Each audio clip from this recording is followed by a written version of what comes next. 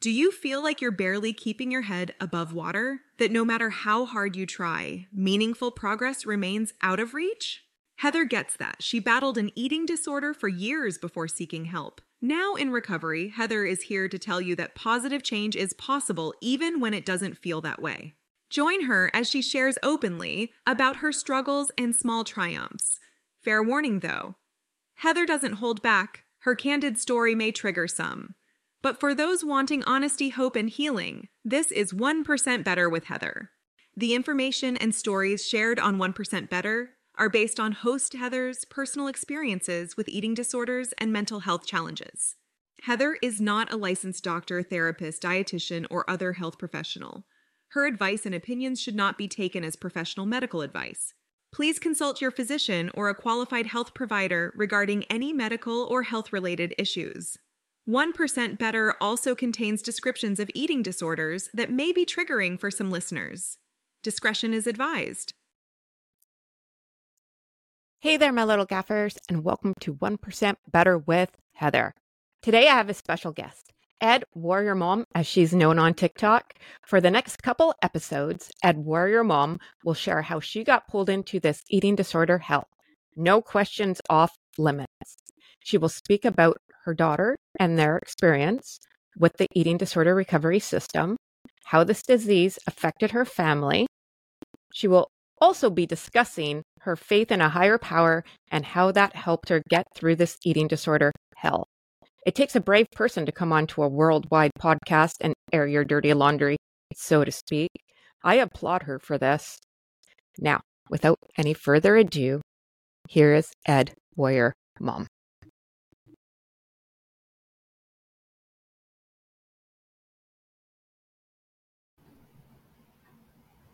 Hey there, my little gaffers, and welcome to 1% Better with Heather. On today's episode, I have a very special guest, Edie Warrior Mom, as she's known all over social media.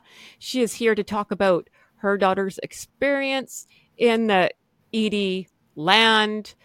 They're just real raw and honest, like I always say it, right? And I'll say it again, it takes a very brave person to come on to a worldwide podcast and air your dirty laundry. So thank you very much for being here, Edie Warrior Mom. Well, thank you for having me. I'm so excited to talk about this important topic, and I'm just so blessed by this podcast personally. So it's an honor to be on it as a guest. Well, and we both feel the same way, that knowledge is power, right? And now diving into it, hindsight's 2020. We all, learn from things. It's hard though, and I will say this, learning in the hurricane, right? When you get catapulted out, it's a lot easier to see things for what they are, but it's hard to make decisions while emotions are involved as well. It's very hard to take a step back and really look at it depending on where your child is. This is like huge medical things, and it can be a matter of life and death, right? So it's very stressful situation. But looking back, what are your takeaways? What if, not that you want to redo it, but if you could give like a couple bullet points to parents going through this, what would be your top 10, so to speak? Yeah, so I love to talk about the things that we did right, but there's an equal number of things that we've had to learn over time and change our approach as we've learned more. There's the saying, it's when you know better, do better. And I strongly believe that there's a whole lot of learning that has to happen when you're thrown into this mix of what is an eating disorder? Why does my child have this happening to them? And why are all of these things contributing to her quality of life, what's happening in our home? And it can be extremely overwhelming. And I would say at times feeling hopeless and helpless makes you just grasp for what can I possibly do to fix this situation or to counteract what I know she's doing to herself as things are progressively getting worse. And so I always hesitate to talk about this because it does not paint me in a good light. But again, you know better, you do better. And I was just trying to do right by our situation at the time. But it is kind of hard to think back on now that we've learned so much, and I would never do these things now. But the number one thing that I did while our daughter was really, really restricting and struggling is I replaced food and added to her portion sizes. She would make like a little overnight oats thing and put it in the refrigerator. And I would get up after she was in bed and add a couple teaspoons more into the container. Was that going to make a big difference in the grand scheme of things? Probably not. But it made me feel like I had some control over what was happening, because it was really, you talk about counting calories as a parent. I counted calories. I would all day long. I was like, okay, well, this is what I saw her ate this morning, and that's barely anything. She's probably not going to eat anything for lunch, and she has soccer practice. And then, it was all consuming. And so I was doing what I could with what I knew. The other thing, which I don't want to say affectionately refer to, because there's probably no affection involved, but we can laugh about it a little bit now. We refer to in our house as Tortilla Gate. And that was that one of the most irritating things to me was her use of the no carb or low carb tortillas. I just hated it more than anything else. And I don't really know why, but I learned that maybe if I went to the store and bought the highest calorie tortillas that I could find and replace them, then she would be getting a normal calorie tortilla in her daily intake. And if anybody wants to know where all my money has gone, it has gone to tortillas, because not only was I buying the tortillas that she wanted, I was then buying the replacement tortillas and throwing away the original ones every single week. And she asked me probably 10 times, "Are you doing something with my tortillas?"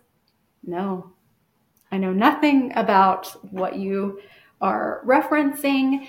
And eventually, it all came out in the wash, and we, had a very healthy conversation about my perspective and her perspective. I knew it was wrong. I'm not ever going to say it's right.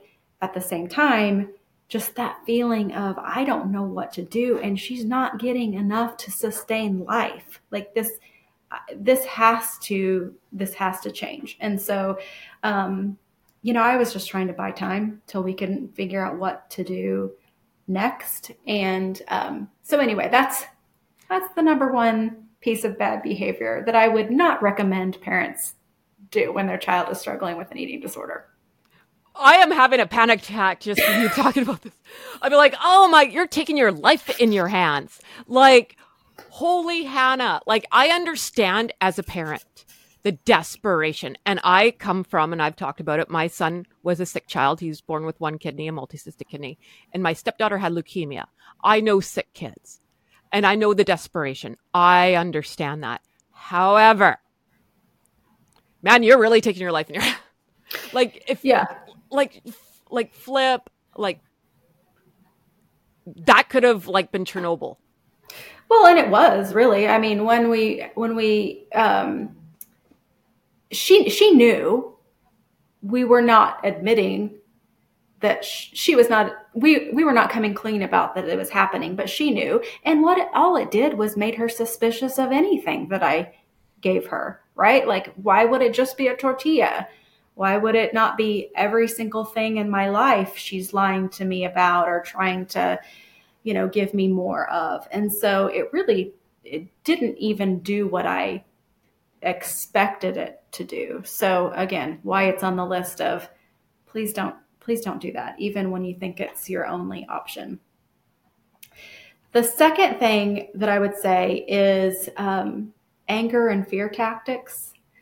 Again, when you're feeling like you don't have options and you're so scared, you're looking at your child and it feels like we're not going to make it out of this alive, honestly. Like, it's just going to keep going and keep going and keep going. You are desperate, and you, again, try to grasp at a lot of things to get them to understand that they have to make some changes or else, right? There is a whole lot of or else conversation that goes through a parent's brain, at least, and probably a whole lot of other people's brains. And, so I said some harsh things, to her over time, like, you're going to die if this doesn't stop, or you're going to never be able to play soccer again, or all of those things that, it's not like she's not thinking about those things, right? She doesn't think that all's right in her world. And it just reinforces for her that there are no other options, I think. And again, just not productive as a part of the conversation. And I think a lot of parents probably fall into that particular trap because you're looking for, what's the motivation? What's the right words I can say to snap her out of whatever this is that's got a hold on her and is not letting go? There's nothing you can say. There's absolutely nothing. And the word control, you said it. That's it. Nobody. You can't, again, negotiate with a terrorist. The inmates run in the prison. And I understand as a parent, I could take myself out of the eating disorder. As a parent, if this was my child, holy Hannah, shit would be hitting the fan around here. Let me tell you, I would not ever, and I can say that because I know who I am. And yet I'm doing it to myself. I know it's so silly, but there's also this thing of, while you're in this eating disorder, and I can only speak for myself, for me, it's like you're invincible. No, that's not going to happen to me. You could tell all Karen Carpenter, Teresa Gold, whoever, those are only two that I know. And with anorexia, you can talk about it all you want. That's them, not me. And you do get some weird, I'm invincible. Nothing bad's going to happen to me. That is true. That is true. Now that you say that, there is kind of this common phrase within sort of the eating disorder recovery community that's, I'm not the exception, right? Because you can start to feel like I can do this better than anybody else has ever been able to do this, and I can manage my life in this place of sickness better than anybody else has ever been able to do it. And so when you realize I'm not the exception, that's when you can start to build up from there. And then, yeah, and just so everyone knows, no one's special. No, you're not smarter None than of us Slick. are. You're not. You're not. Right? And I know I sound like a jerk, but you're not. You're not special. This comes with, and I'm a walking poster child of repercussions that come from this. And I know, and I know why they don't talk about it a lot, about people who have succumbed to this. I get it. Because no one says they died of anorexia. They always die of a heart attack. They always die of their kidneys failing. It's mainly heart attack, stroke. So that's what goes on a death certificate. It's never anorexia. And to a point, I wish they would say this. Yeah, That's due right. to Complications, right? It's really hard to kind of think about in your brain that we're not special in this regard. And that is one thing that I learned. I talked in our very first episode we did together about the typology for anorexia. And a part of that going deeper is just, how very generic the behaviors are. Like, you go into this world thinking you're the only one that does X, Y, or Z. And then you learn that like everybody there doing the same thing. Nobody's special. Nobody's the exception to the rule. We're all struggling a little bit differently, but a whole lot the same. And I think that can be helpful. It also can be damaging depending upon how you look at it. The other thing that I have really learned not to do, but I'm being honest today and saying it has been a part of our conversation in the past, is commenting on her appearance. And not, you look pretty today, not that. When things were really getting dark and bad, and again, you don't know what to do or say that's going to shake them into understanding. I said, you look bad. You look bad. And again, I talked earlier, like, there is no winning that argument about what her appearance means to the eating disorder. All it did was make me feel like I said something that I'd been, fighting against saying, right? It didn't mean anything. It didn't do anything helpful. But the flip side of that, and I didn't realize that this was a mistake either. Again, we talked about the whole "you look healthy" comment, and that can go a really, really bad way for someone suffering from an eating disorder. But at one point when she was doing some right things, and we were confident that she was, or hopeful that she was on the path to getting better, and she was eating more, and she had, her daily goals that she was putting into place, and like all systems seemed go. And I remember distinctly, because we were on a vacation at the time, and I looked at her and I said, I think you're really getting your booty back. And she didn't say anything in the moment. That's the thing. Like, it would have been one thing if she said, yeah, I don't like that. Let me tell you like what that does to me. Or she didn't. I mean, she said, you think? And I was like, yeah, I do. Now looking back on that, I can hear the voice in her head right now. I can hear it. Back on that, I wonder what happened then, right? And so it is a hard thing now to be in this place of, we don't ever comment on people's bodies. And thinking through what you can say and what you can't say. And, I think we tend to just focus on people's, the way they're communicating with each other, their accomplishments, the way they handled situations that we're proud of. I mean, I will say, you look really pretty, or I like how you did your hair, or that outfit is just like the color really suits you, or, whatever. I'll say those things, but to be very careful not to venture into kind of that area. So I know you reacted because you've probably been in that situation before, just how powerful language can be, even when it's really, really unintentional. Well, and I can't speak for everyone. I can only speak what goes on up in my crazy head. But like when someone would say to me, oh, you look sick, like you're skinny.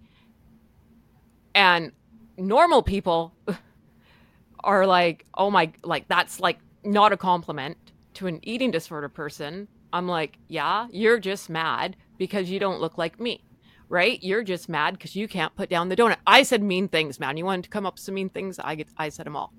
And I get bent, right? Like that's what would come out of my, like, you're just mad you don't have the the drive I have. You don't have the, you know, all that. Like, why can't I think like I'm determined, damn it. Self-discipline. That's it. Self-discipline. Yep. I remember her telling me about going to a college soccer game, not one she was playing in, but where some of her like high school friends would be. And this was when she was really not doing well, and we were considering early talks of, you know, taking advantage of treatment a second time. And I knew she was going to go see all those kids and their parents, and I couldn't, you know, I couldn't even think about it in my brain. And later she said, yeah, I mean, I knew I looked bad. I knew that I was going to go. And so I waited for people to look at me. And I mean, I felt happy. I felt accomplished that they were noticing all my hard work. And that's just so hard to reconcile in your own brain, that your rational, intelligent child can think like that and be so affected by this voice and what they're going through at any given time. And, you know, my last thing that I was thinking about that I did wrong, I'm sure there's lots of other things that I didn't think about, but the last thing I'll talk about is, similarly to my story about Tortillagate and how it made her skeptical that anything I said was true, it was really hard for me to believe anything out of her mouth. During times of struggle, there is so much lying and there's so much covering tracks and just protecting the eating disorder that happens. And you know, it's hard not to blame them for that until you really do try to separate your child from their affliction. But it really does make it hard. I mean, even to this day, my brain will say, well, I wonder if that's true, right? When she says anything about what she did, what she didn't do, what she ate, what, you know, whatever. And I think for a while I vocalized those things. You know, she would say something and I would say, well, I don't think that you actually did that. So let's talk about what you did do. And it was really hard because maybe 7 times out of 10 I was right. She probably didn't do it. But it was very pervasive and very hard on our relationship to live in that dynamic of she's the perpetrator of lies and I'm the one that's going to catch her in those lies. And, you know, eventually I had to back away from that and again, realize it wasn't really productive, right? Like there's a line between accountability and maybe suspicion. I don't know what the right word is. And I never quite knew where to hang my hat. And certainly it got a lot easier over time as I was fortunate that I had a kid that would a lot of times say what she did. She would a lot of times be very open and honest and in moments. And so it gave me confidence over time that, you know, we could rebuild and get to a place of trust at some point.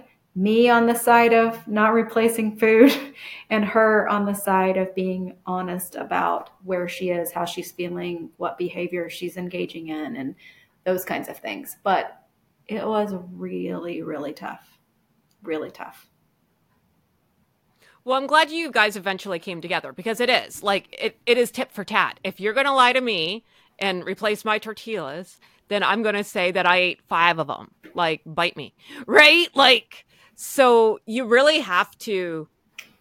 I'm so thankful that you're being very open with all this, and we can like joke about it and whatever. But this is true. Like, I remember recovery moms saying, the dietitian's the dietitian, the psychologist's the psychologist. You take yourself out of it. Even though it hurts, this is not how we parent. We don't give our children to other people to parent them. but this is what has to be done at this moment. And that's like the best gift you could give them. Yeah, I think being their mom and being the safe place for them, the encourager. I mean, it's almost like what you hear about kids in sports, right? Like let the coach be the coach, and it's not doing any good for you in the stands to be yelling what they should do and why they're terrible at what they are doing, and those kinds of things. But I would say it's a very tough place to be. I will say to any parent, you're not going to do this perfectly. Don't expect to do it perfectly, but learn as you go, right? The only failure is if you don't get up and try again, right? And I think to a lot of parents' credit, getting up again, trying again, fighting a different way, learning to talk differently to and with your child, finding a different therapist if the first one's not working, finding different treatment options. All of those things are at your disposal, but you do have to be humble and honest with yourself about what your child needs and what you're able to give them versus what you can't give them in the process. Yeah, and it very much is, and I always use the hurricane. It is living in a hurricane. You don't know what's coming at you. Something could be all right, and in a blink of an eye, it's gone. Like it's gone. You don't even know what happened, right? But it is just being that person like, okay, that's okay. Like stuff happens. We're just going to keep moving forward, right? And that's all you can do. If they're showing up every day and they're willing to try to move forward, it'll never be on your timeline, just so everyone knows. Like, so get a timeline out of your head. Like, it's just not going to happen. But little steps add up. They do. And just continuing to show up day after day is the only thing that we can do. And finding the things that keep us grounded and steady and focused on the right things is really, really important. So self-care, everybody will say it. You have to put your own mask on first before you can take care of your children. And most of us don't do that. And it contributes to the frustration and the desperation acts that we do because we're just so exhausted. So, an overarching piece of advice is even when you think that you can't, even when you think you don't have the time or you can't step away because your child needs you in such significant ways, you have to take care of yourself in some way. And that'll look different from one person to the next, but it is really, really, really important. Yeah, and I'm glad you brought that up because, and if you're okay with going into some things like this terrorist is a divide and conquer one, right? So I'm an adult. I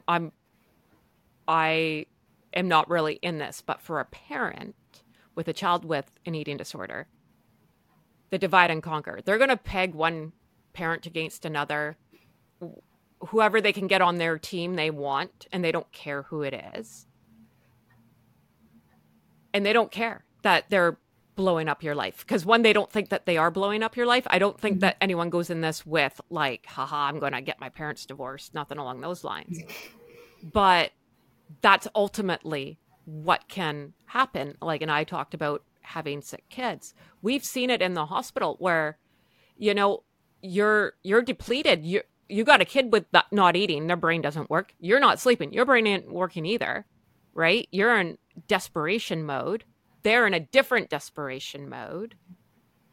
And it's a Chernobyl coming, right? And we've seen parents get divorced with sick kids, because it's too much. How did you and your husband stay together through all this and take time for yourselves? Yeah, I think that we have learned, just like everything I've talked about, it's been an ongoing learning process. And at first, I think we were a really united front, and I was proud of us for doing that well. And then as she got sicker, I think it became harder because just our natural personalities, I became more catastrophe focused, and I got to run around like a chicken with my head cut off to do this, that, or the other because it's my responsibility as a mother. And he got more, much like his personality, like factual and steady and education focused. Like, he's a nurse. And so I think that was really where he went with her, which is, let's talk about what's happening to your electrolytes. Do you need fluids? Like, I can do that. I can make sure that happens. Of course, she would never want that, but your heart can only take so much, and this is what I see, and all of these things. And of course, I'm over here like, she doesn't care about any of that. We've got to do X, Y, or Z. So we just became a little bit like, my way is the right way.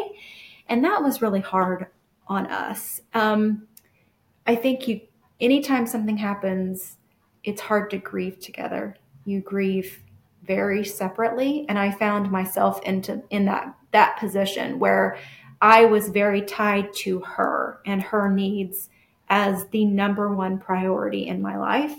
And everybody else was kind of secondary. So in retrospect, I don't like that we were separate in our thinking like that. I think we still tried to maintain, well, we always talked about things. I never withheld information from him. He never withheld information from me. We would debrief, every night he was at the hospital, he'd be like, how's tonight? Anything happened that I need to know about? We stayed in communication about it, but emotionally we were very separate about how we were handling things. And then that was exacerbated by the fact that I had to move away from our family, and we made that decision together. It was the best decision based on the flexibility of my job in that situation.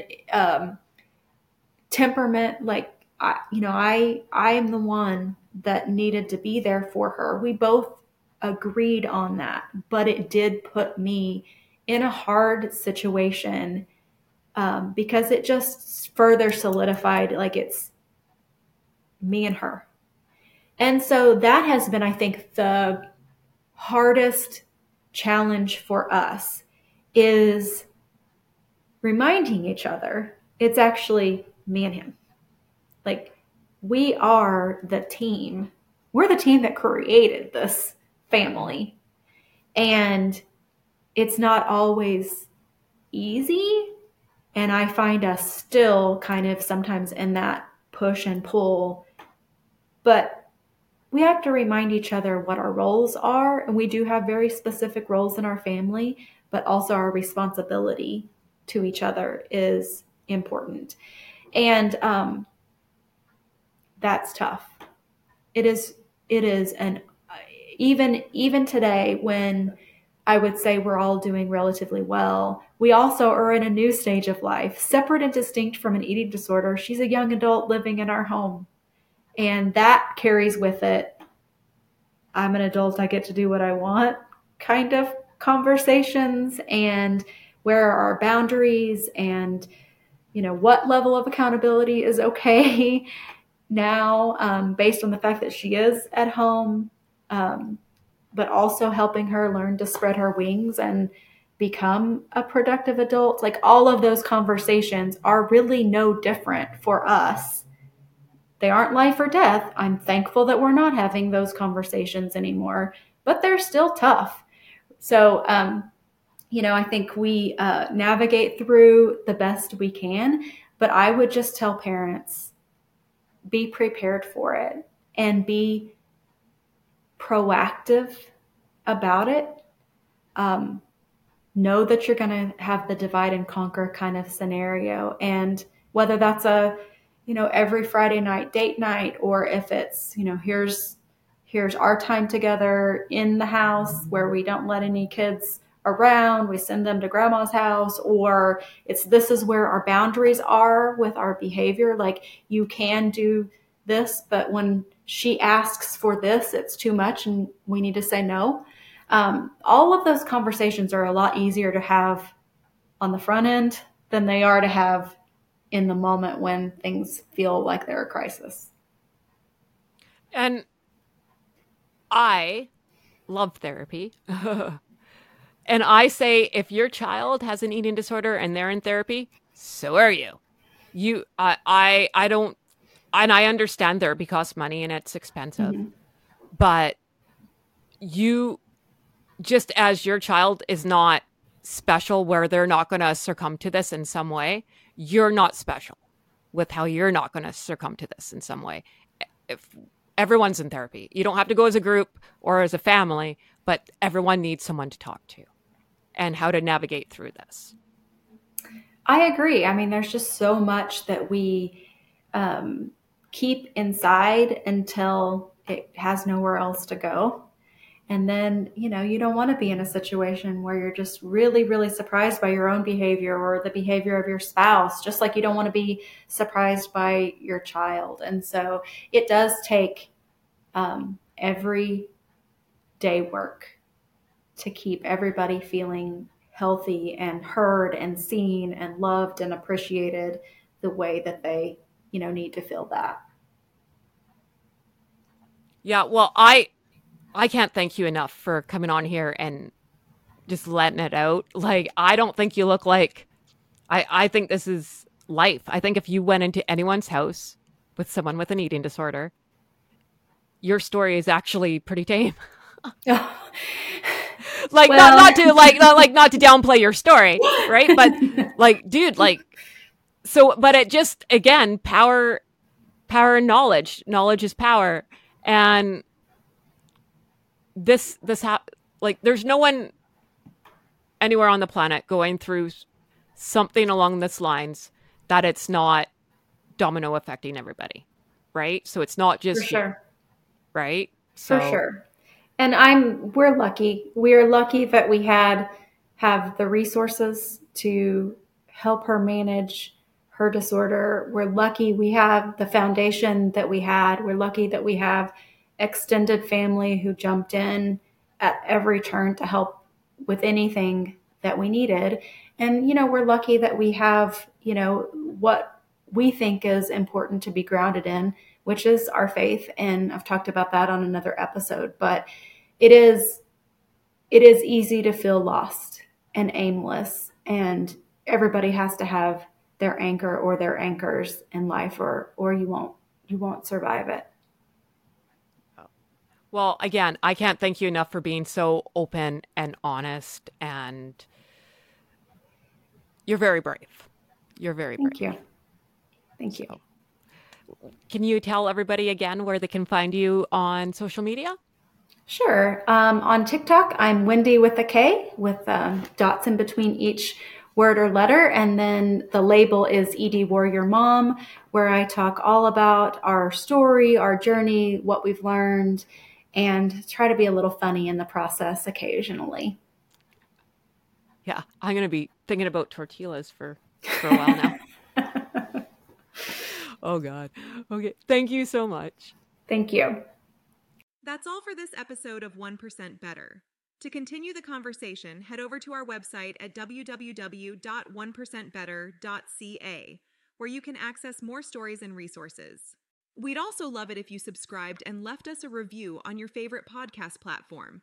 And remember, friends, progress takes patience, perspective, and sometimes a little help from people who get it. So be kind to yourself and others as we work to get 1% better every day. We'll see you back here next week.